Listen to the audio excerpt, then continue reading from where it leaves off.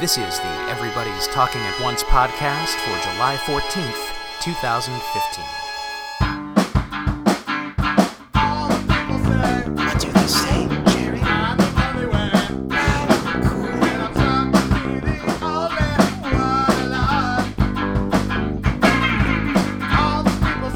What do they say, Jerry?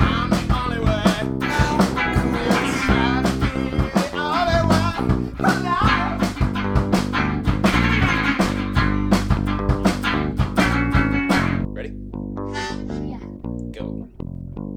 Hey everybody, welcome to the Everybody's Talking at Once podcast. My name is Drew Messenger Michaels, for those of you who don't know me. I am the proprietor of this here establishment, and just want to thank you for being here, whether this is your first time listening, or your 21st time listening, or some higher number than that if you re-listen. If this is your first time listening, though, there are two other episodes you may want to consider listening to before you listen to this one, because today we are talking to Zach Barth for the third time. We are finishing up our trilogy of conversations with him, and unlike the Batman Arkham trilogy, there actually are three of them, first of all, we're not just choosing to ignore one, but also unlike that trilogy, there's a bit of a through line, which, sick burn, right? There is sort of a build. We build on the conversations that we had previously in this one, so while you will get plenty of entertainment and information out of this episode as a standalone unit, you will probably get more out of it if you listen to the previous episodes first. So one of the things that Zach and I talked about previously was that in his head, after what he would, very freely call the failure of Ironclad Tactics, the question facing Zachtronics was what should they do to build on the game they had released most recently that seemed to have resonated with people, namely SpaceChem. Infinifactory, to me, represents one really compelling answer to that question. It sort of builds on the same appeal as SpaceChem, but puts it in a package that is potentially a little bit more appealing to the mainstream indie game consuming crowd, whoever that is and whatever that looks like. The difficulty of drawing those lines is something we talk about, but it's one possible answer to what happens after SpaceChem. TIS 100, Zach's newest game, is, as I say in the interview, a sort of equally interesting but totally opposite answer to that same question.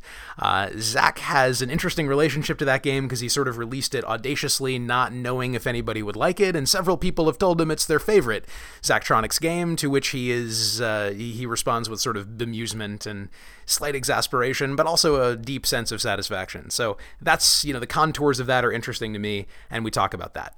One other thing we talk about that I want to mention before I kick off the interview itself. We mentioned, Zach and I both, that we don't read much gaming news, that neither of us do. And we say it in this very broad way that makes it sound like we don't read anything about video games, which, at least in my case, is not true at all. I read books about video games, I read blog posts about video games, I read book-length blog posts about video games sometimes. I read lots of stuff. I've been reading Offworld very frequently, Lee Alexander's project with Boing Boing, and that sort of takes the form of a video game website, but still not of a video game news and reviews website. That's the thing that I think I've been drifting away from, and Zach makes it sound like a lot of other people in his world have too. And that's interesting, right? But I didn't want to overstate the case and make it sound like reading words about video games is something I don't believe in when I spend time writing words about video games, right? That would be, if that were the case, that would be a very interesting thing to talk about. But it would be a very different position than my actual one, which is I love consuming stuff about games, but not in the form of 10 out of 10. Yeah, not so much anymore. Anyway, wanted to clarify that point. Without any further delay, here for the third and final time is Zach Barth.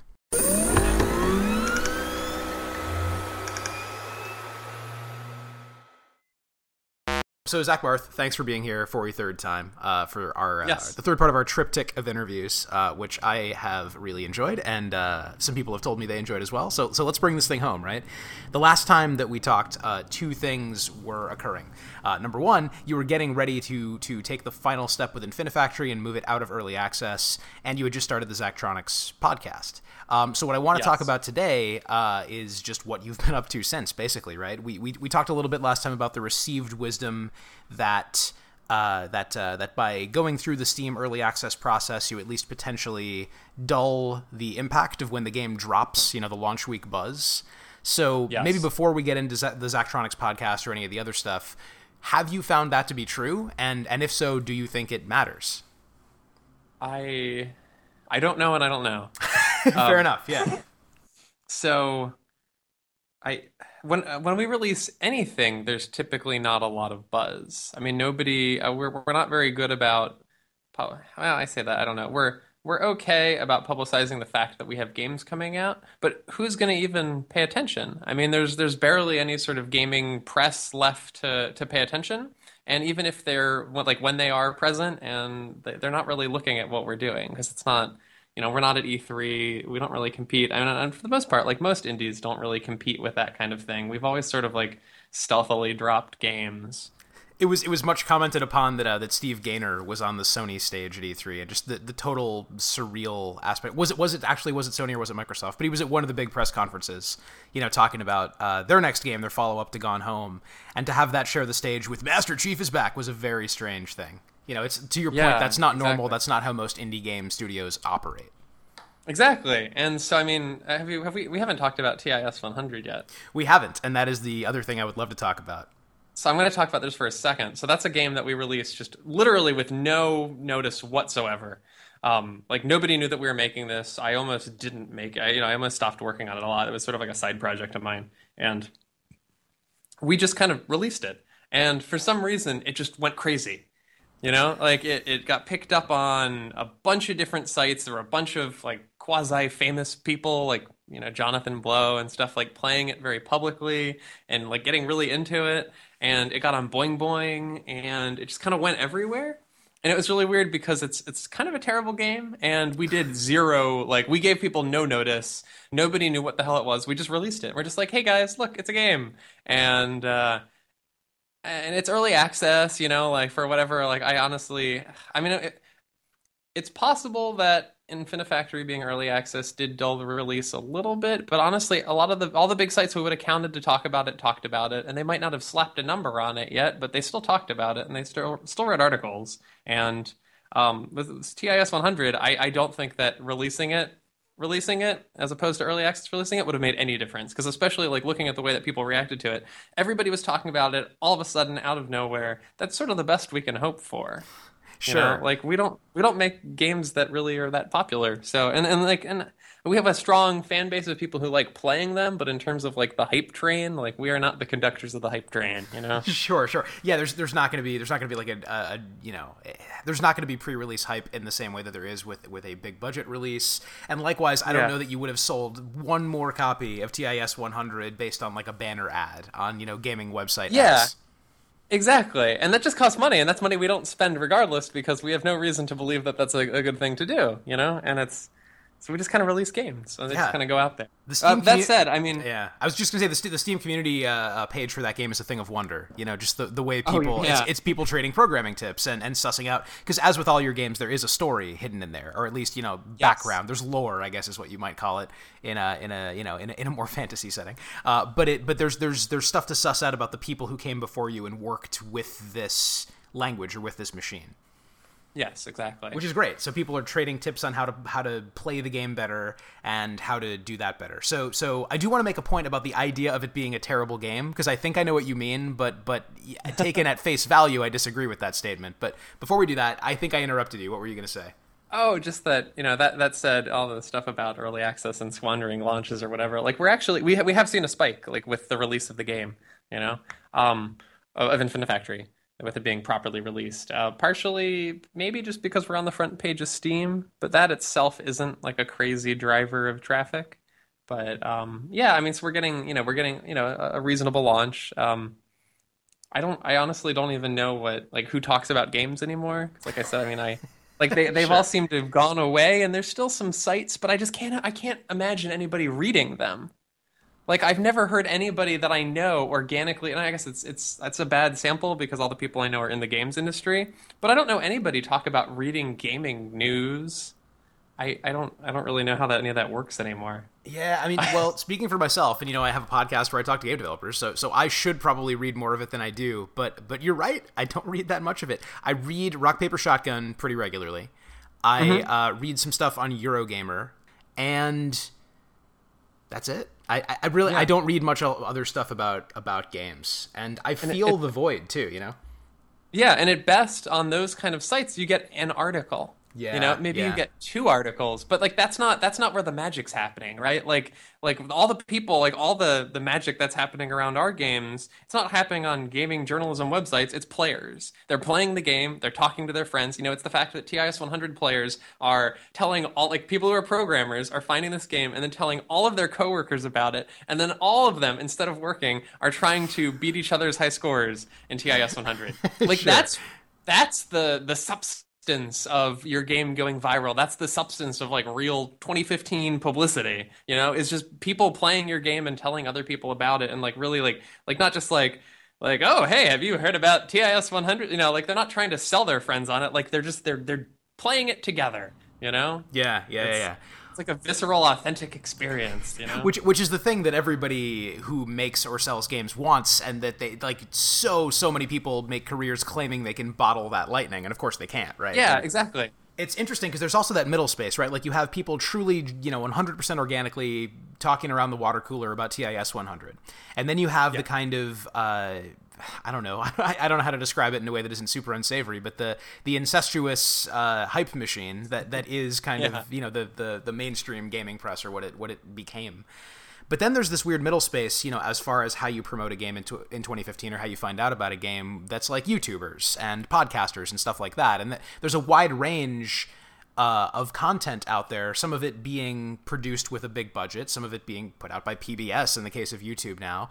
In the podcast space, there's everything from, Mark Maron, who's at the point where he can interview President Obama, right? To, me, just some asshole with a microphone with some people who find what he says interesting, So I don't know if really that's the lightning people are more trying to bottle. If people, like, I don't know, like social media gurus and people selling snake oil aside, is there a way to intentionally engage that group of people who are having some kind of an organic conversation, or at the very least a chaotic conversation? Or are you saying maybe the way to go is to give up on that even, and just make cool stuff and, hope that people It's see not it? just cool stuff, it's like buzzworthy stuff. Sure, sure. And like, so yeah, like I think about, the extent that we can go buzzworthy making the kind of stuff we make is things like TIS 100, where, it was a cheap game, so it wasn't that big of a risk, and we were able to do kind of crazy things like make it about assembly programming, give it a 14-page manual instead of a tutorial. I love how much of the size of the game is probably, one, audio, and then two, the manual, right? That the game itself Oh, is, yeah. Yeah. Yeah, definitely. And so that was sort of, I think, the thing that made it kind of go viral. I mean, like, it's a decent game, but it's an amazing premise. And with other games that kind of takes a different form. I mean, you talk like No Man's Sky, right? Like that game has gotten an insane amount of hype because it has a compelling premise. And like, who gives a shit what the gameplay is like?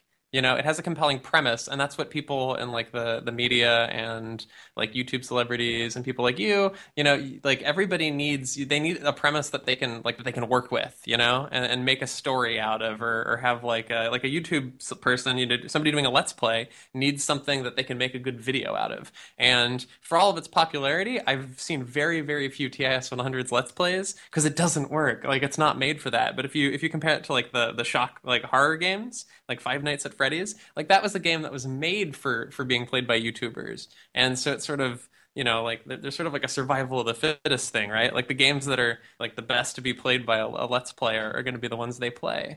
Sure. Well, TIS 100 works for a different subset of Yeah. of internet buzz people. Yeah. Yeah, people playing it. And then in that regard, I actually like, I think there's a lot of, just because something is working for people doesn't mean that it's something I ought to be doing.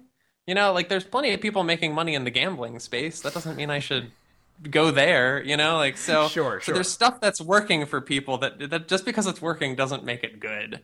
And I'm proud of the fact that we can make a game like TIS 100 that to the extent that which it goes viral, it's because people are actually playing it and like really like getting a lot out of the experience. It's not like a game where, I think of like Castle Story. Like not to shit on them or whatever, but like that game had an insane amount of hype, And like all my friends, even like my game developer friends and stuff, like bought it, but like I never really heard them talk about playing it that much. Like they played it a little bit and it wasn't bad, but like there was a disparity between the hype and the experience. And our games are so terrible at being hyped up that the experience is like by far the best part. And I feel like that's a better thing to aim for as a person. Sure. I mean, definitely. I mean, so you make a good point, right? Like I, trotted out the facile old dictum that you should just make cool stuff and people will find it, but that's of course not true, right? It's not just like there's plenty of good stuff that never becomes popular. There's plenty of people who make good stuff that don't make a living making it. I think buzzworthy is a better way to frame it, right? Not that it will necessarily get buzz, but that it's worthy of buzz. That the thing you've made is going to resonate. It's possible. Well, so this goes back to your statement earlier that TIS 100 is a terrible game. So what I think you mean by that is that it's a game that would make no sense to release on the hype train. It doesn't make any sense as a commercial game. No, it barely makes sense at all.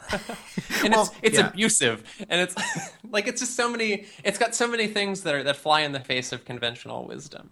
Sure. Well, so to me it seems like so we talked in our first conversation actually about how Ironclad Tactics was not the way you wanted to follow up Space Chem, or more to the point, didn't seem to be the way that your fan base wanted you to follow up Space Chem. Yeah. So then how do you follow up Space Chem?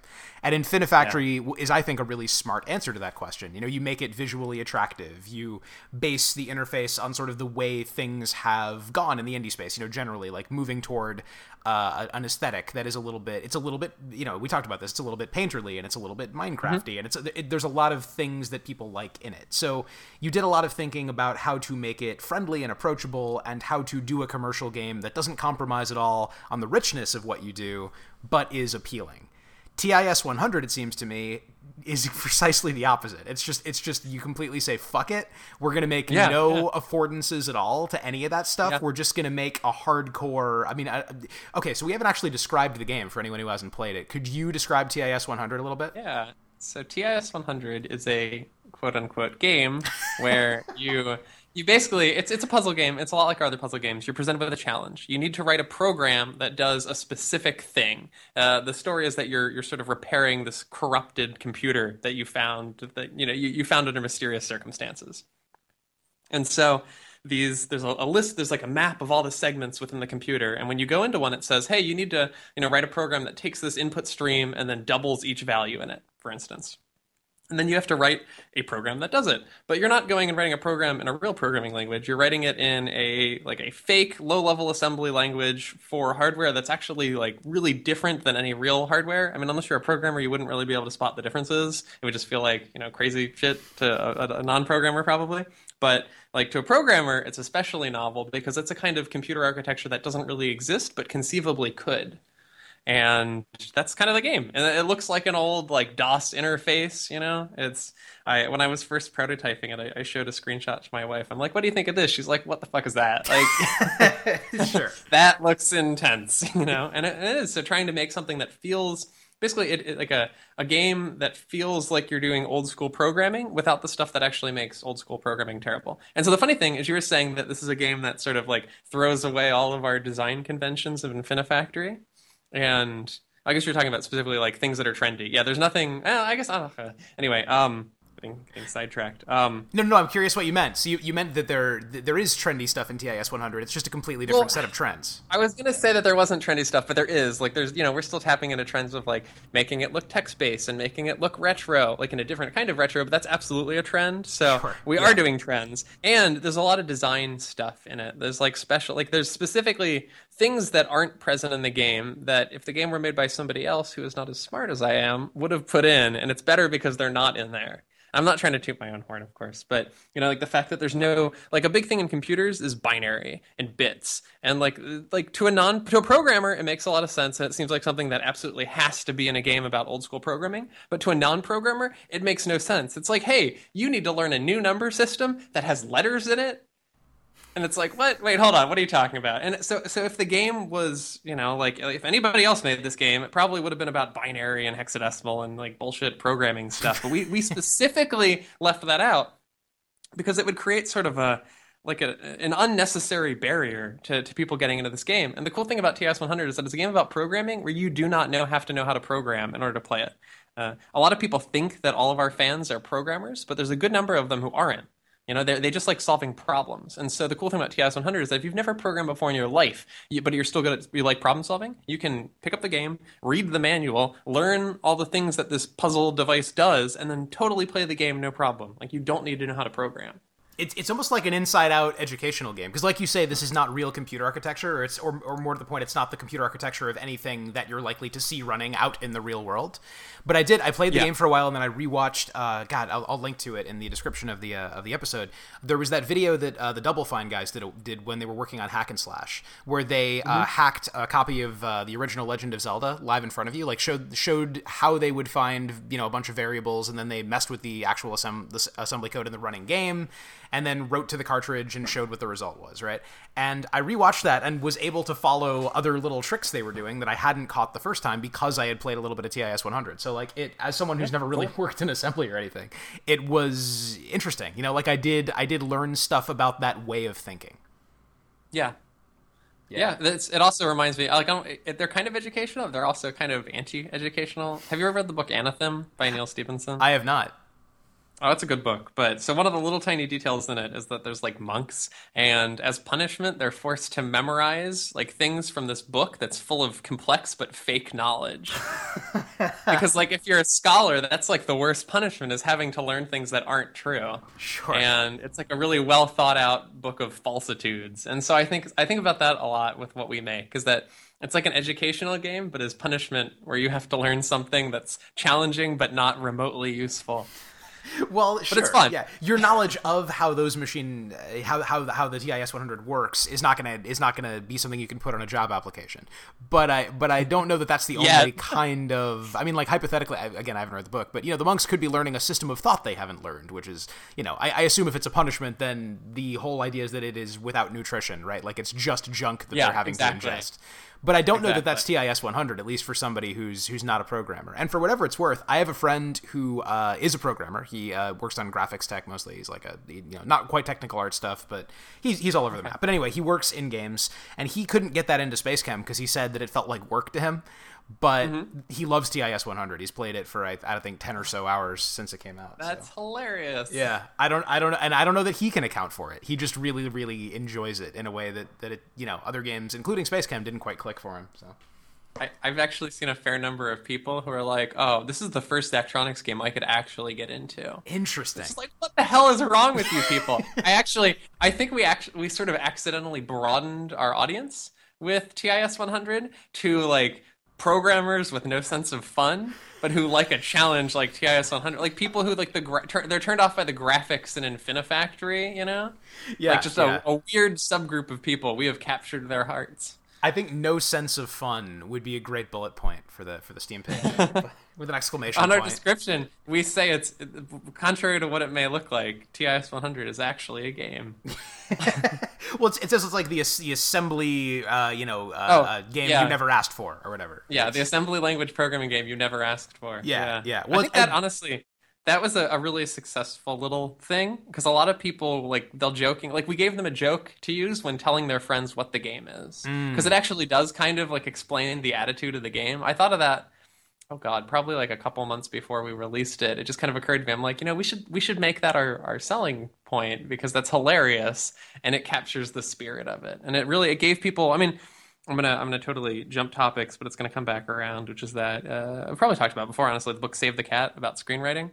I don't actually know if you and I have talked about that. I'm familiar with it and all of the discussion around it. But yeah, for anybody who doesn't know about it, do you want to describe it real quick? It's a book about screenwriting. Everybody follows it, from what I understand. It's the book about screenwriting. Yeah. So it's a book that's been used in sort of the same way that people misuse the Joseph Campbell, hero's journey stuff, the Hero of the Thousand Faces, as a template rather than a reflection on why stories have things in common. Save the Cat sort of tells you minute by minute how a screenplay, quote unquote, should work. And people use it, and once you've read it, it takes the fun out of a lot of mainstream movies. So for anybody who's not familiar, that's what that is. That's why television is booming now. The number of people in the population who have seen or who've read Save the Cat is increasing, and now they can't watch mainstream movies anymore. That's actually a really good working theory. That's someone's doctoral thesis in like media studies. Yeah, they right probably trend together, and as we all know, correlation is causality. I've heard that. Yeah, I've definitely heard that. Yeah. So there's this, the first, I think it's like the first thing in the book, Save the Cat, is that if you're going to write a movie, you need a log line, which is basically your one sentence pitch and your elevator pitch. But the thing that like it's when people talk about elevator pitches, it's just like you're in an elevator and you have to sell somebody on your idea. Like that's not really like a realistic scenario. Like no one, Sure. anybody you meet in an elevator, they're never going to give a shit about you. You know, the odds that you end up in an elevator with somebody who cares is very low. But what you do need is a way for people who are learning about your game or people who like your game to tell, or your movie, to tell other people about it. So a log line is not, you know, how you pitch the movie to an executive. I mean, I guess in practice it would be. But more importantly, it's how your friend, like a person who you don't know, is looking through a newspaper to try to decide, or the internet, trying to decide what movie to go see that weekend with their friends. And they're just reading off, they're like, oh, it's a movie about like a cop and his brother-in-law go on like a ride along that turns bad. You know, like it's the one sentence that somebody is using to pitch the movie to somebody else so that they can go buy it or watch it or whatever. And the same thing, you need that for games too, because like, and that's what, looping back, that is very much what the assembly language programming game you never asked for is for TIS 100, because that's one line that some asshole I don't know who likes the game can turn some other asshole I don't know into somebody who's going to buy the game. And that's like, that's how stuff goes viral. So Yeah, like having yeah. and if you look at all the games that do go viral, they all have really compelling, like, you know, sometimes we call it a premise or like a, you know, like something, but like they have to have that log line, you know, like Hyper Light Drifter. Oh, it's like an old Nintendo game, but it looks like the future with lasers and purples and fuchsias and, you know, teals or whatever. I don't, like sometimes it can be a visual thing, like a screenshot can play the role of a log line, an animated GIF, something that in a very like brief exchange tells you exactly what the media is about and why you need to consume it. You know, it captures your imagination. And the thing is that like it doesn't answer the question, it starts your mind going. Like you start you hear this one sentence and you start imagining what your experience is going to be like when you watch that movie or play that game, and that's when you've sold somebody. And that's the problem we've had in the past. And I think this is honestly like if there was like one big fucking Zachtronics lesson for how to make media and sell it, which is that you need to have that sort of that first interaction with people needs to be something not just that answers their question, they say okay and then move on. It needs to be something that like oh god, like impregnates their brain with the idea of your thing so that they can't help it. So I'm gonna totally go off for a second and come back. But there's so Space Chem has tons of text in it as a tutorial, right? Mm-hmm. And it fails utterly because nobody wants to read all that text. I know, and I didn't. So yeah, nobody does. I don't. So somebody at one of my friends who works at Valve told me that, you know, he worked on Portal, and he said that you can really only expect people to read 1 or 2 words. Like, that's all the text you get. But he never said why. And so what I think the reason is that if somebody shows you a word or two, you can't like avert your eyes fast enough to not read that word. Like, it is sort of like just the process of seeing it automatically engages your like symbol detection process, and like it just boom, like it's, you know, that word, you know, you've read it without even trying. Versus reading a bunch of text, you have to start engaging not just your pattern word recognition, but your scanning of like, how do I actually read and parse the sentence? And that's something that people have to do voluntarily. It's hard to show somebody a paragraph and have them accidentally read it, but if you show somebody one word, like they can't not read it. Yeah. And so there's sort of that like, have you read Snow Crash? Yes, I have. So there's this big premise in Snow Crash of something that like a mimetic virus, that's something that you look at it and just the fact just having it enter your brain infects you. And that is like very much like what like a log line or a screenshot or these things are doing, is that like you sort of, you know, we're always consuming information. We're in sort of this like promiscuous information gathering mode where we'll take in everything around us, like, but only to a slight degree. You know, like reading an article takes effort, but we're reading headlines or we're looking at like a screenshot here or there. And so that like in the process of this like promiscuous information gathering, like that's the opportunity. You need to create like the perfect viral payload such that when somebody sees it, it triggers their imagination, and now they can't stop thinking about your game. And they're not even like, they didn't choose to think about it, they're just doing it. And so like you're almost like controlling them, and like you're sort of like you've hacked their brain, right? Like that is very much like I make games about hacking. It is exactly the same thing. You have hacked their brain because like you've taken control of their thought process, and I think that's what makes stuff be successful. I think that's why TIS 100, you know, the assembly language program game you're asked for. I mean, if you go back to that, not that many people are infected by TIS 100, so it might be a little bit of an exaggeration, but I really think that's what's going on, is that people are creating these little, you know, mostly by accident probably, but creating these little things that are like hacking people's brains. Totally. Well, and I think it works maybe best when it's a joke. I mean, like I've heard a lot of people describe the Dark Souls series as what if Zelda hated you but respected you, and it's like there's a self-effacing humor about people who like those games and the masochism of it. I also heard the newest Pixar movie. Someone I saw like an image macro floating around that had stills from all the previous movies, and it was like, what if toys had feelings? What if monsters had feelings? What if cars had feelings? And then it has a still from Inside Out, and it says, what if feelings had feelings? Right. Yeah, so like exactly. that is kind of self-effacing and it is absurd, but it's also a really, really good description of why you might want to see that movie. And once it's in your head, it's not going to leave it. I think that's a really good way to put it. And the fact that it doesn't shut it down, that it doesn't shut down the thought process, it starts it up. Because then you start thinking, what if feelings had feelings? Like if you think about that just in the slightest degree, you're like, what if feelings had feelings? Like what would you know, like it opens up, like it just like, you know, it sets stuff in motion. You know, and that's what makes it so good. It's also a completely, like you say, it's how you do business in 2015, because the concept of the elevator pitch, like you say, is flawed because you're not going to be in an elevator with a cigar chomping tastemaker who's going to hear your idea and then disseminate it at will to the unwashed masses who could not possibly understand the grandeur of your elevator pitch. This is something that, like you say, a person says to a person and then passes it along mimetically. Like, that's exactly it. That's the goal. Man, that's okay. So while we're talking about this, I think maybe you're not giving yourself enough credit for finding a market that like it isn't just hypnosis, right? You haven't just convinced someone that they want something that they don't. It's possible that people just wanted this kind of crazy game and didn't know they wanted it. And yeah, absolutely. I don't know. I was thinking about that when I was listening to the third episode of the Zachtronics podcast. See how I brought that back around? When you got into a relatively technical discussion with Tim Saxon, who is one of the the brothers who created Jamestown and now Jamestown Plus. There were three people who worked on Jamestown, if I recall, he mentioned on the podcast. But he's one of he's the person who wrote their in-house engine, and you got into some pretty deep problems that he solved. He got into some deep stuff. I didn't understand half of it. Well, okay, fair enough. And to be sorry, fair, no, that's I'm not disillusioned. I'm relieved, if anything, because I didn't either. But you did share, a technical problem you'd solved, and I believe his exact words were, compliments to the chef. So or that your team had solved, right? You didn't take personal credit. Mm-hmm. But point being, right? There's a hunger. I don't know, like it's.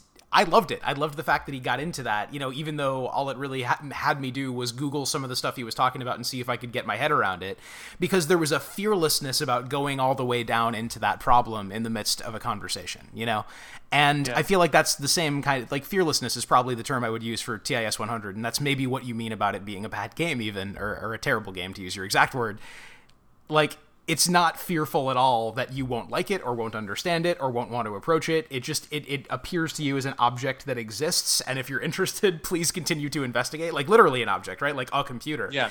And if you're not interested, then it's not surprised that you wouldn't be, and that's kind of that. I definitely agree. That's just me ranting about the game, which I like. And it's great. So let's talk a little bit about the podcast. So as I mentioned, you're 3 episodes deep. This, you kind of bury the lead, right? You say that this is a show where you ask questions only another indie developer would know to ask to indie developers, but it isn't even really about the questions. The questions actually come from kind of a template, right? You say, like, what's your background? How did you get into indie games? What's a time you fucked up? I'm really unoriginal. I just have a list that I reuse. But that's the thing, right? Like, it's a good list, and the reason that it's an uncommonly great podcast, I would say, is not that the questions are themselves brilliant. It's that there's this really great expectation on both sides of the conversation that the guest and you are going to be able to get deeper into technology or business or whatever. Yes. It's great, and like it got me to I actually logged back into my Kingdom of Loathing character after hearing episode 1. Oh, good. I had anniversary shorts waiting for me because it had been a while since I played and like all that stuff. But it was great, right? And I'm really, really enjoying it. So is the plan to keep them coming out semi-regularly? It's been like monthly so far. Yeah, I guess. Okay. So for a while, I was bottlenecked by the fact that I had to edit the podcast, which I hate doing. It is awful.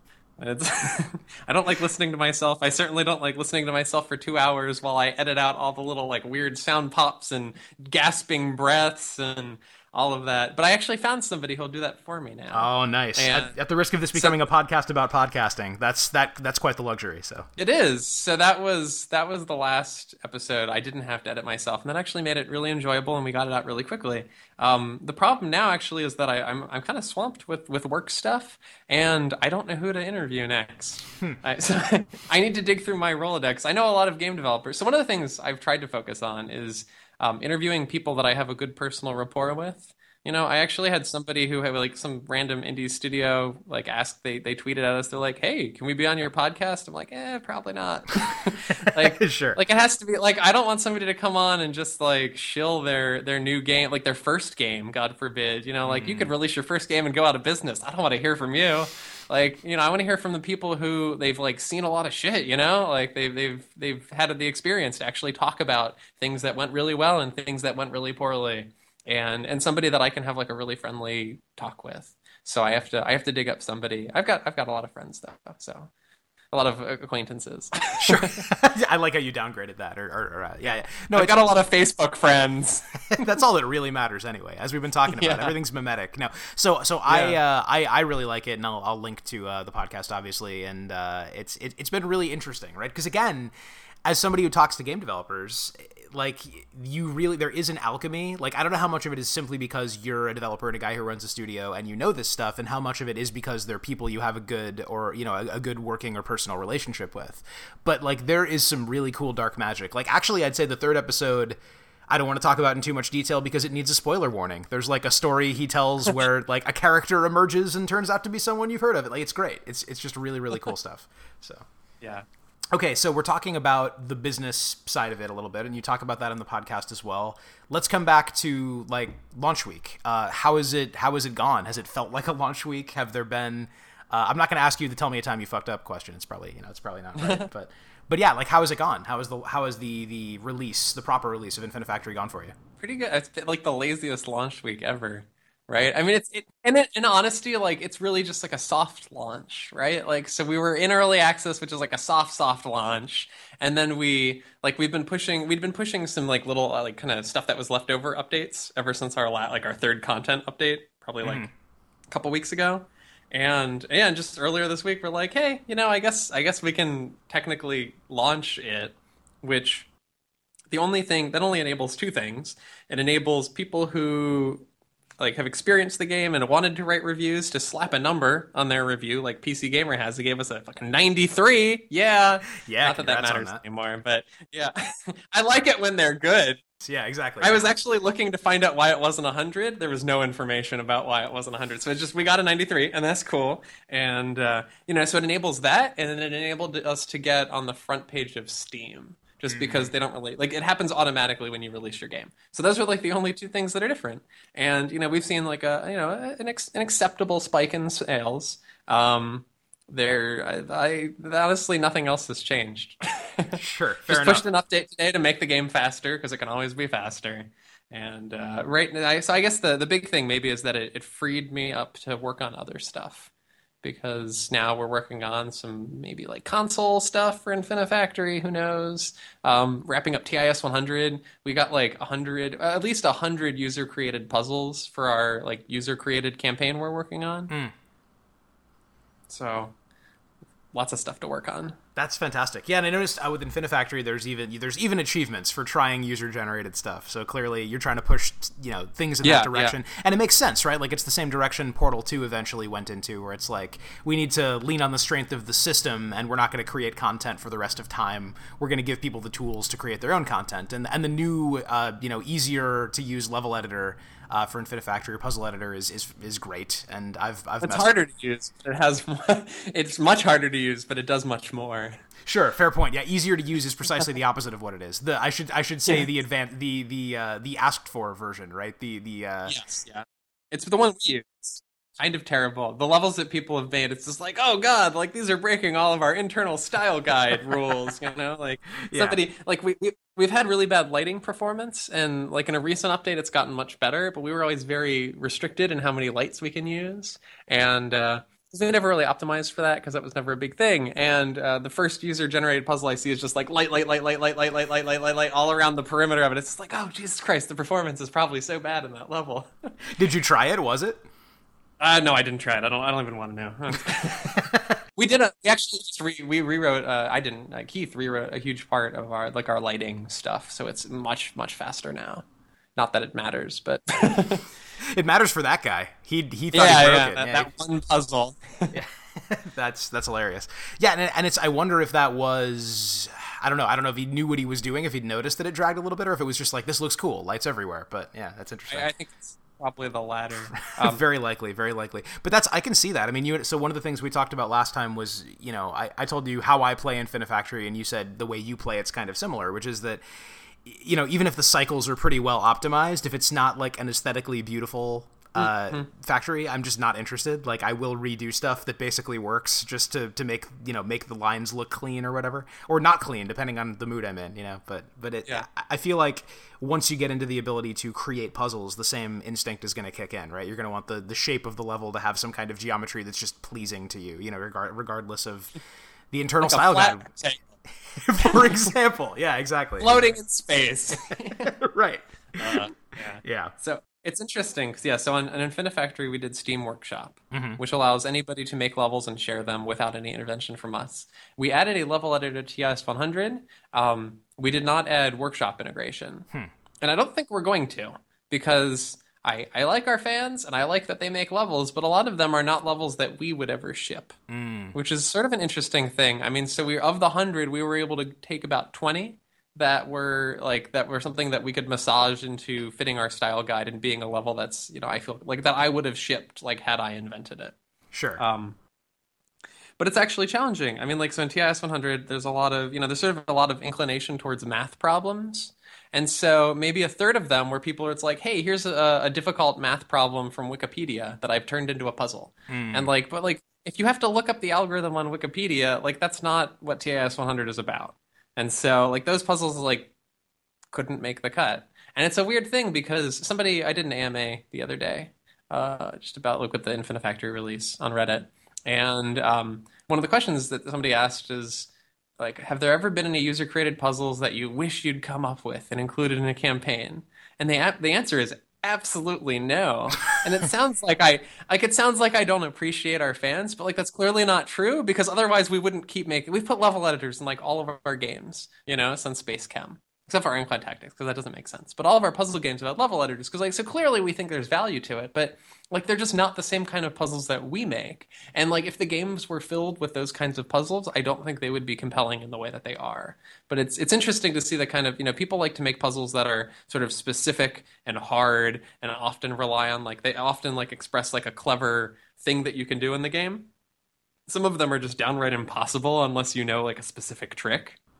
Versus our puzzles are try to be very, very open-ended and sort of tell a story through what the puzzle is asking you to do, and it's a totally different style of puzzle. So It's job security for me, I guess. Well, I mean, sure. I mean, at the risk of sounding like I'm just flattering you, right? Like, not just anybody can do what you do in terms of design, because your stuff always does tell a story, and it always is. Like, even TIS 100, I would say, is a little bit more accessible is the wrong word. It's more approachable than you're giving it credit for, right? It's more approachable than it should be. Yeah, exactly. It's more approachable than it probably has any right to be. Like someone who doesn't have the foreknowledge of how programming should work logically, and/or doesn't have the patience to figure it out, is not going to get very far. But even that person can have an experience of, like, man, it's crazy that this object exists in the world, and I am amused by its existence, right? Like, there's people who want to engage with it just on that level. Like, just knowing that game exists makes the space of games richer in an interesting way, right? Like, it's going to be an often cited example, I think, of how far you can take the concept of an engineering game, So yeah, it's valuable in that sense. There's a funny thing that somebody else asked on the AMA, which is how I come up with not the puzzles, but the mechanics of the game itself. And I think that's actually kind of funny, because it comes from being interested in real life engineering and having, like, an interest in trying to learn it. and then being absolutely annoyed when somebody makes something too complicated and it takes me too much effort to figure it out. Like, I'm not like, if I would be in a worse position if I were smarter than I am, because like I think like if I was like one of those people who's like really good at understanding like math or engineering concepts, I think my games would be harder. But it's sort of that my like if I'll see something, it's like, wow, this is clearly too complicated. If it wasn't like, because I can't easily learn this without trying, it's too complicated. Therefore, this is bad because it's overcomplicated. And sort of that like that sort of being full of myself and feeling like I shouldn't have to bother to learn something has given me, I think, a pretty decent sense of what's too complicated and what's not. Yeah, well, you're hovering around the old saw that the really good developer needs, what is it, impatience, laziness, and hubris, right? Like, yeah, exactly. Yeah. I think there's something to that. I think there's definitely something to that. And I think that your games once made and out there in the world tap into the same parts of people's brains. Like that just desire to be like, oh, but it could be this much better, or oh, I see that this doesn't work and I would like it to. I mean, that's the specific subset of that part of your brain. I don't know if I'm mapping brains correctly at all here, but that's what TIS 100 especially taps into, right? Like you're presented with a thing that is built but doesn't work, make it work, at least initially. Yeah. So, yeah, that makes complete sense. I think you also mentioned the first time we talked that you were watching How It's Made when you started playing with the idea for Infinite Factory. You got interested absolutely. in the idea of factories as cool things and wanted to make a game about building things that built things. Yeah, basically. And that was the thing a long time ago that inspired Infinite Factory, was from watching How It's Made. And then we went back to watching it for Infinite Factory. So yeah, and then likewise, TIS 100 is inspired by attempting to, and failing because it was too complicated, to make a computer from scratch. So that was something this is the thing that, oh god, almost like 2 years ago, probably, me and Keith started. We're like, hey, we both know a lot about low-level programming and building computers and like circuit board design and stuff. So let's build a Z80 computer. And so we started doing it. We ordered circuit boards from China. And we got all these parts, and then we built a computer. And Keith started writing an operating system for it. And then we just sort of hit the slog of like, oh god, this is horrible. So one of the things that made the project tricky is that we weren't allowed to use any outside computers. Really, it's really easy to build a Z80 computer if you write all the code for it on a real computer and then just download the code, but we had to bootstrap the code up from hardware. So like that there was like a temporary board that allowed us to punch in the initial few memory values like onto the ROM, and then from there we could bootstrap up into like, okay, now we can edit code on the computer from the computer itself using like a keyboard plugged in, and sort of just bootstrapping all the software up just from switches like people had to do back in the day. And it's very difficult, it turns out. But it gave us like a real appreciation for old processors and how they would often be very good at some things and very, very bad at other things. And sort of like the Z80 is a bitch to program and assemble it, especially when you don't have like all the full features of an assembler and you're doing it in machine code. But like one of the things that's really good at is doing sort of C style, like I'm going to loop over this array until I hit a certain character, or I'm going to count down or something. Like it actually has special instructions built in for that at the time was a selling point, saying like, hey, if you get this processor, it's really fast at doing this kind of thing that crops up in C a lot. And so designing these process, like the idea of like creating a processor instruction set that's sort of this asymmetric, like we have to do everything, but we're going to try to do certain things very well as a selling point to our engineering customers. That's what the TIS 100 is. It's a computer that by all means sucks, except for a couple of things that it's really good at, which is like stream processing. And then that sort of forms the story of the machine, is that it's a game about stream processing. Well, what would it be used for? It's like, well, you could use that for like monitoring communications streams maybe and spying on people, and then from that it started off as a joke and ended up becoming the story of like this kind of like authoritarian, like a computer used by an authoritarian government or something, maybe. I don't know. The next update to TIS 100 is going to explain a little bit more of the story. So maybe it's just because I had just listened to the Brendan Chung episode of your podcast, but I was thinking it was like very specifically kind of Cold War, sexy 60s, espionage kind of stuff, because the USSR gets mentioned pretty explicitly, right? So like there's that aspect. Oh, maybe, yeah. It's sexy 80s. Sexy 80s, yes. Sexy. Right. Yes, yeah. Alliteration will always. A thing that never happened. Right. There was no sexy 80s. But it was a sexy time for computers. But well, that's no, exactly. I mean, it's an alternate timeline thing, clearly, right? Like both in the sense that sexy 80s didn't. It's complicated. Ooh, okay. Well, I won't claim to have gotten all that far into the game, so there may be surprises I've not yet uncovered. But okay, so do you mean that it goes? It's a game filled with surprises. I had no question about that. I don't know if you mean that it goes deeper than you might notice at first, or if you mean you yourself were not sure what the story was as you started writing it, or maybe both. But Oh, well, honestly, so Keith wrote the manual. So he's one of our programmers. So he's our big programmer, I guess. And he does a lot of programming here. And he wrote the technical manual because he has a lot of experience with old technical manuals. And so he really recreated, the reason why the TIS 100 manual has such that authentic old computer tone is because of Keith. And he started writing in some jokes about this node, don't ask about this node, it's restricted, for a reason or something. And writing these notes in, and they were really funny. And we ended up sort of just building the story off of that paranoia. But yeah, it definitely goes off. We both didn't know what we were doing when we started with regard to the story, and then it ends up going in a totally different direction. It's complicated.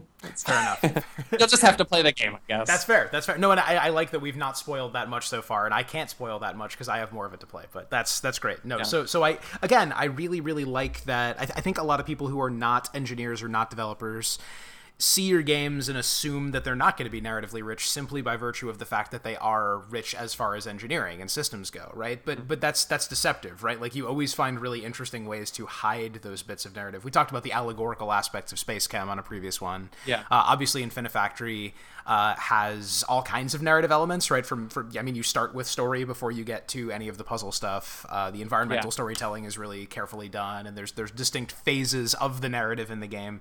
I get the sense from everything I've heard you say and all the work of yours that I've seen that conveying a narrative with not even just a system but an experience overall is maybe, if not the main goal you have, it's kind of what gets you up in the morning or what gets you started on a project. Yeah, it's an important. It's like the heart and mind of a Zachtronics game, right? The heart is the narrative that's embedded in it, and then the mind is all the puzzle mechanics. And one thing we hear a lot, and something that we kind of just debate a lot, is what's necessary. A lot of our some of our fans will say, "Oh, you don't need a story. You've got plenty of gameplay here." And certainly, at the end of the day, I doubt anybody would slog through the puzzle stuff just because they were intrigued by the story. But at the same time, we actually do get reports from people where they say, I really stuck with the game when it got hard because I wanted to see what happened with the story. And, I probably sound if anybody's listened to me talk about this on other podcasts, I sound like a broken record, because this is what it always comes back to when we talk about this, and when I talk about this, is that we have no proof that our games would sell just as well without the story. Sure. And yeah, I don't make want a lot.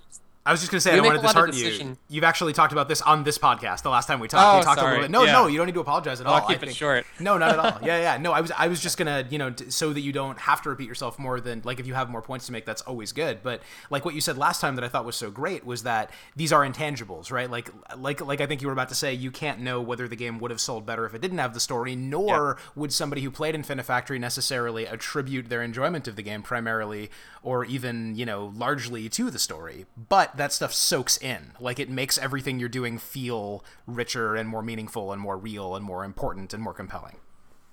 You know me so well. Well, we've done a lot of these now, to be fair. I mean, it's... Yeah. Yeah. I didn't mean to stomp on you with your own words there. Nobody likes to be quoted themselves. No, honestly, that's better than I could say it. So, yeah, and months later, I'm still just as confused about all of it, but you do what you do, I guess. So... Okay, can you say what's next, or is it still in the really, really early just messing around with stuff phase?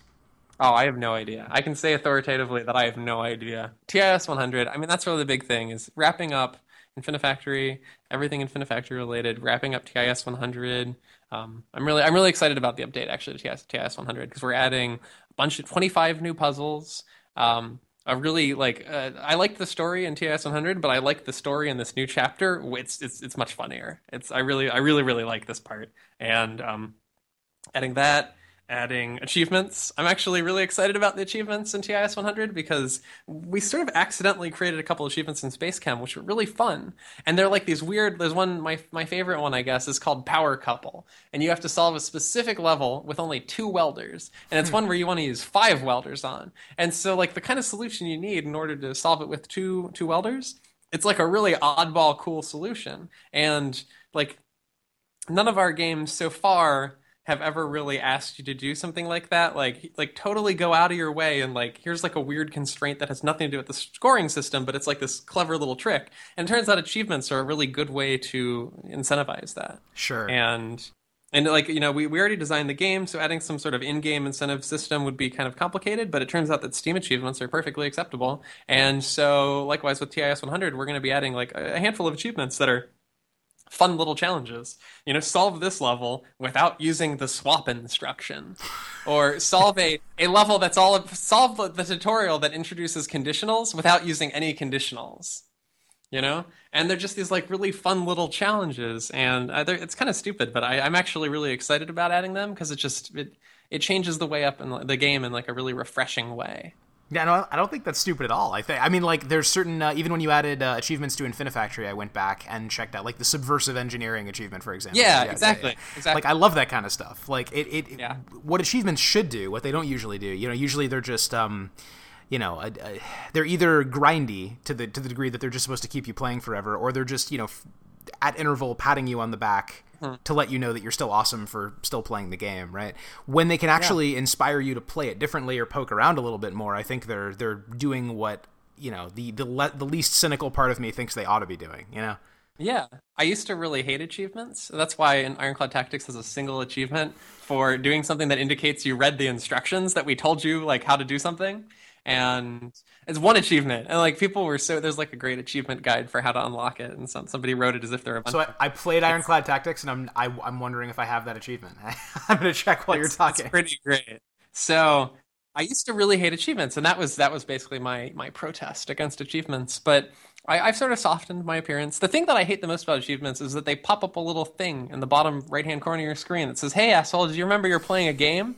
Were you immersed? Because you're not anymore," you know? And, like, I kind of hate that, but, like, I don't think it bothers other people as much as me. And it's not like I'm trying to tell some grand story where it'll just, like, take them out of it, you know? Like, it's not like, this isn't, like, Titanic or something, you know, like something that people are really emotionally invested in quite the same way. So maybe it's okay that it pops up a little thing. This might just be me being a nerd, but I would say with no equivocation and no hesitation that your games carry or have a heftier emotional weight than any James Cameron movie. But but the music, it just gets you going. You're right. Oh, well, if you had Celine Dion, that would be different. But you know, yeah. So that's the funny thing.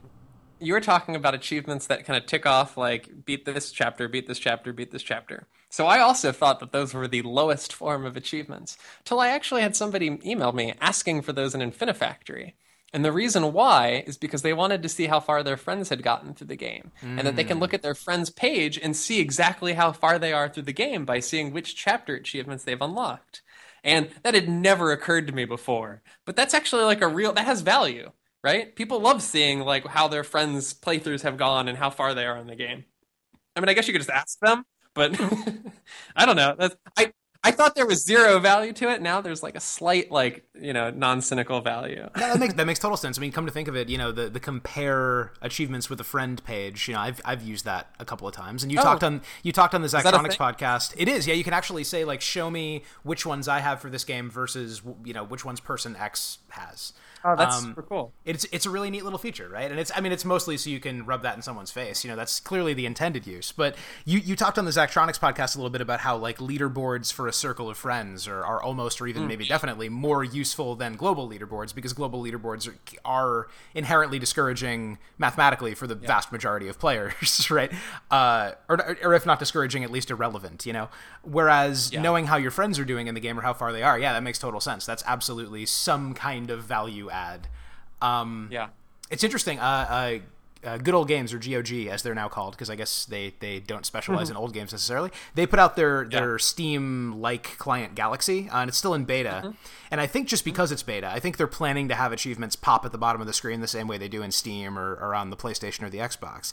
But they don't currently, just because they haven't added that feature yet. And it hadn't occurred to me, but it really makes playing The Witcher or what have you way more restful, that you're not getting that intrusion into like the diegesis of the game or whatever. Just when you log out, when you're done playing, it's like, oh, look at all the cool things I did. Like you can kind of use them to reflect on it. That's actually a much better way to do it now that I'm thinking about it. But less exciting. Fuck yeah, I stabbed 20 orcs in the face. I want that rush of dopamine every time I knock down 40 trees. Yeah. exactly. Cool. Well, we've been going nearly an hour. Do you need to go soon? No, not really. No? All right, cool then. Can go a little bit longer. Yeah. That sounds Like good. 20, 15 more minutes. Sounds good. I'm going to run out of steam eventually. That's fair. That's fair. Well, okay. Well, if you run out of steam, then you won't be able to unlock more achievement. There's a joke in there somewhere. I don't know. We didn't find it. No, we didn't. So let's move on. I will leave. I won't edit that failed joke out as like an act of self-flagellation. I'll just let people listen to me twist on the vine. Do you ever do that? Edit out jokes that you make that kind of fall flat? I have never done that. I have edited out jokes that that people I was interviewing made that fell flat, just because it seemed polite. Yeah. Like not just to make them sound good and keep the conversation flowing, but also just because like if it's 20 seconds of trying to think of a pun that never quite comes, it's not the world's most compelling thing to listen to. Yeah. So on one of my episodes, I said something that was trying to be a joke, but like the other person didn't even respond, and it wasn't even funny. I totally edited it out. I would say ashamed. I'm not a journalist. I'm an entertainer. you just planted a flag. Yeah, this isn't about reportage. I think like you say, whenever you make a podcast, there's a certain degree of editing to be done, or else it sounds terrible because there's somebody drops something on the desk or there's interference or whatever. Most of the stuff that I edit out is just like background noise, or it's Skype drops the connection for a second. We have to paste stuff back together. Like that's most of what I do. I don't. I've talked to one or two people where there were a lot of ums, like a huge quantity of ums, and I felt compelled to remove the ums, or at least cut them back, which is weird because that makes them sound less like them. But it's again just it's this desire. It's this, I don't know. It's like trying to be respectful of the listener, right? Like if you're gonna spend an hour of your time listening to a thing, I want that thing to be as dense with stuff worth listening to as possible. I'm sure you feel similarly, since yours is a zero waste podcast, right? Like you don't even have intro music, for goodness sake. You just get right to the point. I tried, but I actually wanted to use. I was thinking, not that I wanted to. I was thinking about using MC Frenelot's "Indier Than Thou," as because that seemed like an appropriate. It's kind of self-deprecating and it's about being indie, so it seemed appropriate. So I tried seeing if it even sounded good, but I couldn't even get it to sound right. I emailed them, he never got back to me. I figure it's better without music. I'm not cool and hip with the kids, so nothing lost. Fair enough. No, and I really like that there's no nonsense to it, right? Like it's you say who you are, you say who you're talking to, and then you talk to them. Like it's cool because I'm incapable of nonsense. That's not a terrible quality. I wish I was better at bullshitting, but That's yeah. I mean, there's a pull quote if ever I've heard one. But it's I feel like your work. Not to overstate the case, but I think your work is good because you're so bad at bullshit. Like there's a realness to whatever you put out there that I for one appreciate. Because I don't know. We were talking about we were talking around it, but the noise when you log on to Steam and on the front page, and you're not really sure what's going to be worthy of your attention, right? Like it goes back to the buzzworthy conversation, because there's certainly a huge number of indie games and just games in general that come out that look cool visually, aesthetically, audiovisually. They're in a genre that I like, and I immediately know that I'm probably not going to play them anytime soon, if ever, just because I can't think what it is that should recommend them to me over the n number of games in my backlog that I haven't played yet, that I've picked up from various Humble bundles and things. So it's like it takes something that is arresting in terms of concept or execution or something that my friends are excited about to kind of cut through that, I think. Like Sexy Ladies, for example. Yeah, like if you've ever been on the Android store. Yeah, like I wasn't sure about this RPG, but then I saw there was a boob witch on it, and now sold. I'm gonna microtransact all evening with like it's that is the go-to solution, isn't it? Just the I like the boob witches. Like there are a lot of boob witches on this fantasy. I think it's what's that? Dragon's Crown, I think, started that one. Dragon's Crown is maybe the pinnacle or the nadir, depending on your point of view, of the boob witch aesthetic. Yeah, it's physically implausible and aesthetically absurd, I think, is the order of that game. Yeah. So did you just reveal the aesthetic of your next game? Is it going to be? It's all boob witch. Start to finish. Infiniboob Witch does have a certain ring to it, so yeah. Right. Next in the franchise. Yeah. It's where this has all been You heard it here first. So you don't mind that you gave me that scoop, even though I'm not Kotaku or something. Okay, exclusive. That's cool. Okay, Oh, we were man. gonna show it at E3. Okay. Oh man, yeah, it didn't make the stage. This was a weird E3. I don't know if you followed it at all or if you're completely tuned No, out. I actually, I feel a little guilty about it now because I am still in the industry and this is my job, but I actively tune out anything related, like aggressively tune out anything related to E3, and it's not really reasonable. I just fucking hate it. Sure. Like I'm not trying to even make a case for tuning it out because I think like I should be paying attention at least a little bit, but just like it drives me. Part of it is because it's easy. I'm kind of like in like what would you say like insecure a little bit about the stuff that I do, and so seeing lots of other people being successful indies like sometimes gets to me. I've gotten a little bit thicker skin the past year or two, but like just in general, I just don't care. Like there are people who are just like, oh, look at this trailer, it's gonna be so amazing. It's like whatever. Like there's a good chance that people will be pissed off at them when it comes out. Like it's it's just a bunch of children getting excited about trailers, and it's like, and it's just so fake, right? They just send up like people talking. I heard good things about the new South Park game, like how they presented, like they were being like really, they're being themselves, like the South Park guys when they were presenting the trailer for their game and making fun of it, and like that I can appreciate. But so many of the people are just like, they're good like quote unquote speakers, and that like they can read off they can memorize their cue cards and sound kind of like real people, but more like robots trying to be real people. It's like, wow, look at that charismatic robot pretending to be a person, you know? And I'm just like, it just drives me up the fucking wall. It shouldn't. Like I said, I don't. You don't have to agree. Yeah, well, as I may have mentioned a time, so I agree with you completely, and I can even offer like a slightly more like I've thought about a lot why E3 makes my skin crawl a little bit. And I think it's because, as we may have talked about, my day job is I work in tech but not in games, right? So I see a lot of that kind of stuff where, like, some people are genuinely charismatic in any given industry, right? But the charismatic robot curse, where it's someone who's memorized the only speech they're going to give in that, that fiscal quarter or whatever, is something that exists very broadly in tech, and it's really creepy, and it only passes for genuine human emotion if you're not that familiar with genuine human emotion. It only passes for entertainment if you're not that familiar with entertainment. So like it's just really, it's a facsimile of engagement that is just like it's almost like Uncanny Valley stuff. Like it's just close enough to how a human would talk about a thing, but it's just far enough that so to see that applied to It's just to see everybody eat it up. That's the thing, right? Like, so it's a series of industry press conferences consumed as entertainment with the full awareness that that's happening. So in addition to being that unseemly, robot posing as human, what if robots had feelings or didn't kind of thing. Besides that, it's also all of the pandering and the gamers are at the center of the universe kind of stuff that, so it ends up being everything that's kind of gross about the games industry hyper condensed, Yeah.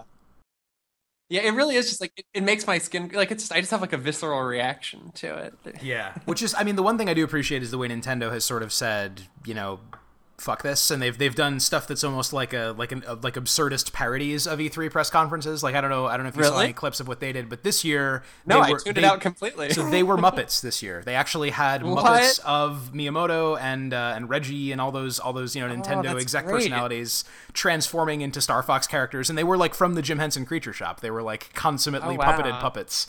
And it made no sense and had nothing to do with anything, and it was kind of great, Sounds better than the Reggie speech I saw at JDC a couple of years ago. Yeah, no, I mean I think he a lot of his speeches fall into the robot posing as human category we're talking about a little bit. Yeah, no, I mean like a lot of those guys are charismatic in air quotes, and it's just weird to me that that's a form of entertainment to the general video game buying public. And I think we talked about the Consumer King article, right? That your esteemed composer wrote. I think 2 times ago we talked about that. And he wrote the story in TIS 100 also. Oh, that's awesome. Okay, I'm officially a very large fan of his then. That's three things. So it's the Consumer King thing pervades E3, right? Like the way that everything is about, you're our special little guys, give us more money. It's creepy. It's creepy. I think it is. If anybody was positive about E3 this year, it was only because they were doing that gross stuff with games. At least it wasn't about how your Xbox is also your cable box and all the stuff it's been for the last few years. But thanking God for the smallest of favors, I guess. Yeah. And I mean, it makes sense though, right? Like it's the news, right? And like if you like games, you'll like hearing about the news about them because that's the stuff that's coming out. And like it is all in one place, and it's all like pretty awesome stuff. You know, I'm jaded, yeah. but that doesn't mean everybody else should be. No, totally. No, I was going to say there's nothing wrong with getting excited, but there maybe is about getting excited about something that is coming out next year, maybe. And will very likely not resemble the trailer that you're seeing in any way. I mean, like there's something a little bit noxious about that, but Yeah. But yeah, I don't know. I mean, like if people want to get excited, let them get excited. I guess the only thing that bothers me about it is then there's going to be the inevitable backlash cycle, and I feel like that's part of. There's like there's like a blood sport or a gladiatorial thing about it almost, where we all have to get excited, so then we can be bitterly disappointed and angry and write letters and Yeah.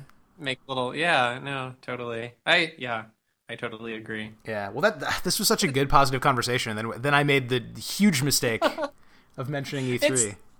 No, it's all okay. I'm thinking about how my feelings about it while we're talking about it. I think it really is. It made me more upset when I was more insecure, but now I have sort of just like a whatever attitude towards it, and it's like sure, it's okay. It's like yeah, we know that people they're excited now, they're gonna be angry later. It's like the cycle repeats itself endlessly. It's okay, you know.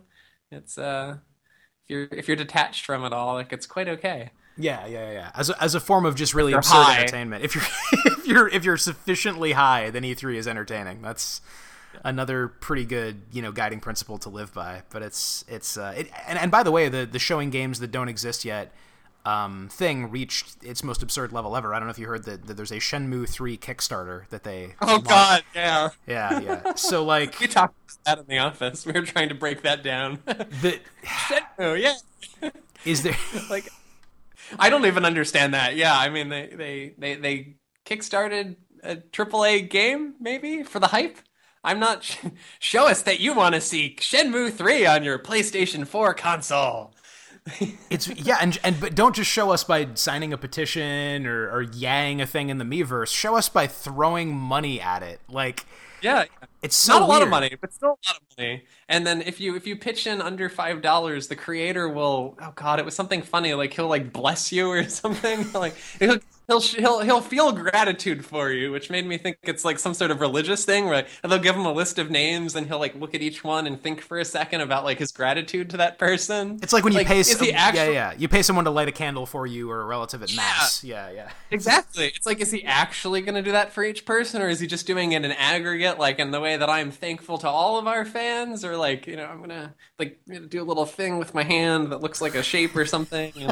I would like I to have a think limited that they're understanding very. of I'd like to think they're very Catholicism. serious about it, and like Yu Suzuki is in a Yeah. temple doing mudras for each one. Like, Exactly, yeah. We should have just given him fucking postcards. It would have been cheaper. He's been in there for days. good thing we don't have to make a game, or this would really be cutting into our time.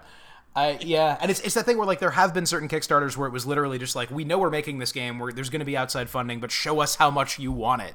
Yeah. And it's yeah.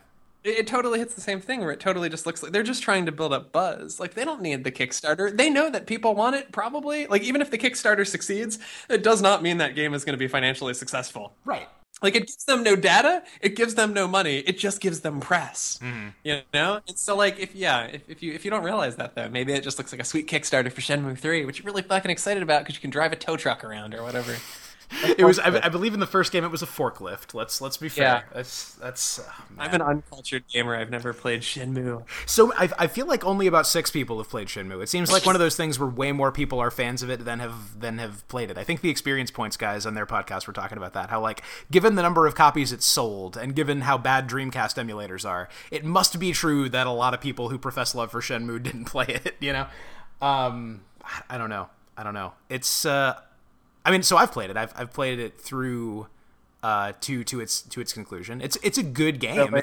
It's messy in the way that open world games from that era were always messy. Like it's this big world with islands of content in it, and it was also kind of the beginning of QTEs as a thing. So there's big chunks where you're watching a movie and hitting a button every so often. It's a long way from being a masterpiece, but it's audacious and crazy and interesting and it's definitely. It's a vision that it isn't like the other games. You know what I mean? So it's like it's worth having played just based on that. But I don't know that we need another one. You know what I mean? And I definitely don't Can we know pause that. for a second? Yeah, totally. Okay. I'll be back in a second.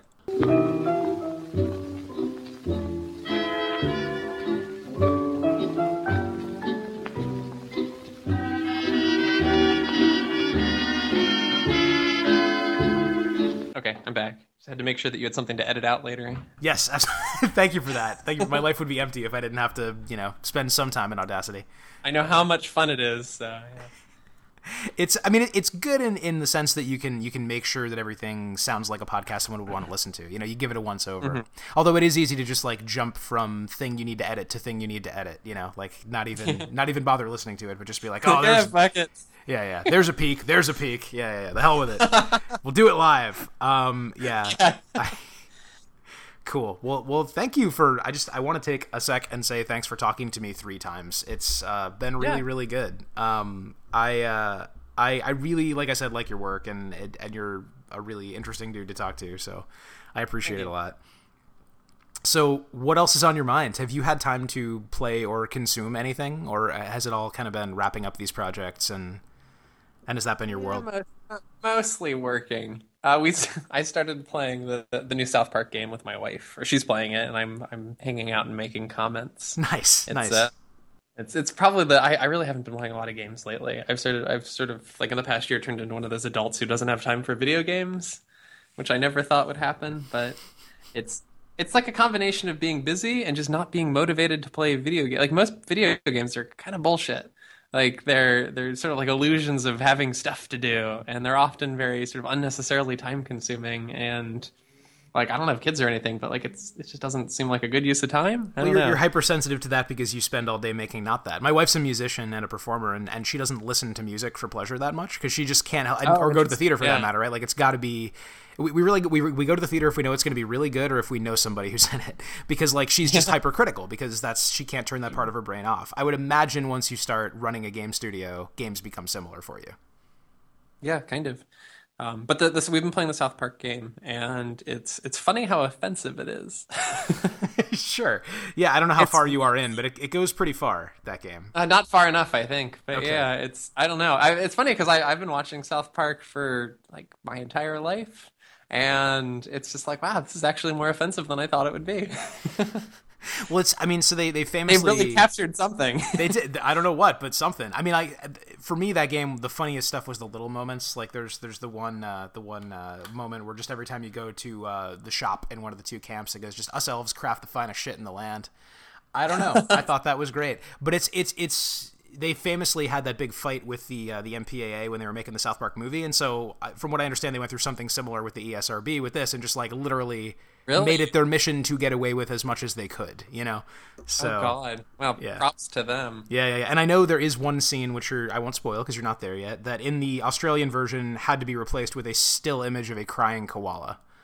It couldn't get past whatever. Had to be replaced with that in particular. Yes, had to be that by law, I believe. I think anything that gets censored. That's funny. Yeah. So I liked that game a lot. I like that game quite a bit, and I'm excited to see what they do with the second one. And that's one trailer worth watching if you watch any E3 trailers. I did, yeah. That's the one I watched. Yeah, because it's very self-referential and like that wasn't even an RPG. The combat was terrible, and all that kind of stuff. Yeah. I don't really have anything else. I should probably get back to work soon. That is all good. No, I had a really good time with this. Yeah. Thank you again. And I think I asked this last time, but is it cool if I use a little bit of music from the game just as outro? Oh, let's do, yeah. Cool. I actually use the TIS 100 beep sounds. That probably wouldn't have the same beep. I'm gonna use a TIS 100 beep, like between the little intro I do and us talking. That'll be the segue, okay. And I'm really excited. We're actually adding a new beep in the new update. That better be in the patch notes. That's amazing. It is. Yeah. There's a beep for when you solve a puzzle. That's great. It's a happy beep instead of the melancholy beep. You're right. The beeps are melancholy. That's not. I hadn't thought of that word, but yeah. And it was so Matthew, the guy who wrote the music for for Infinifactory and wrote that article you talked, Consumer Kings article, wrote the story for TIS 100, also did the sounds for TIS 100. And there's only like 2 sound effects now. I guess it's like 5 sound effects in the game, but like he specifically made a beep that would sound kind of off and melancholy. And it's funny because I was playing the sounds for my wife. I was like, oh, here we got the new sounds from Matthew, and so I played the beep sound, and she's like, oh, that sounds like melancholy. It was like her first reaction, and it really is like a melancholy beep, and it's kind of funny. It's impressive to think that a beep could tell that much, Yeah, it goes to, it says something about minimalism, right? Like there's you can tell a lot of story with a little, but yeah. All right, well, thank you again, and I'll of course let you know when this goes live, and thanks again just for your time and your work. I really dig your stuff. Thank you. I like your work too. Oh, well, thank you. Thank you for that. Yeah. Thanks for the nth plus 1th time to Zach Barth for engaging in this longer series of already long-form interviews. Really enjoyed it, learned a lot, and I really hope that I've convinced a few of you to check out his work. I actually know that I've already convinced some of you to do so, and I hope that I've convinced a few more with this latest conversation. Speaking of which, Infinifactory is now out of early access, and TIS 100 is now in early access. You can pick both up on Steam and in the Humble Store. Also, you can grab the Infinifactory soundtrack on Bandcamp, and you can check out that and everything else made by Matthew S. Burns at magicalwasteland.com. You can check out Zachtronics games, the full catalog thereof, at zachtronics.com, and the Zachtronics podcast, logically enough, at zachtronics.com/podcast. You can also subscribe to it anywhere that RSS is a thing, and you can do likewise for this here podcast. Furthermore, if you can prove that the sexy 80s actually existed using an assembly code routine, then this podcast will emerge in a series of melancholy beeps and boops. etao.wordpress.com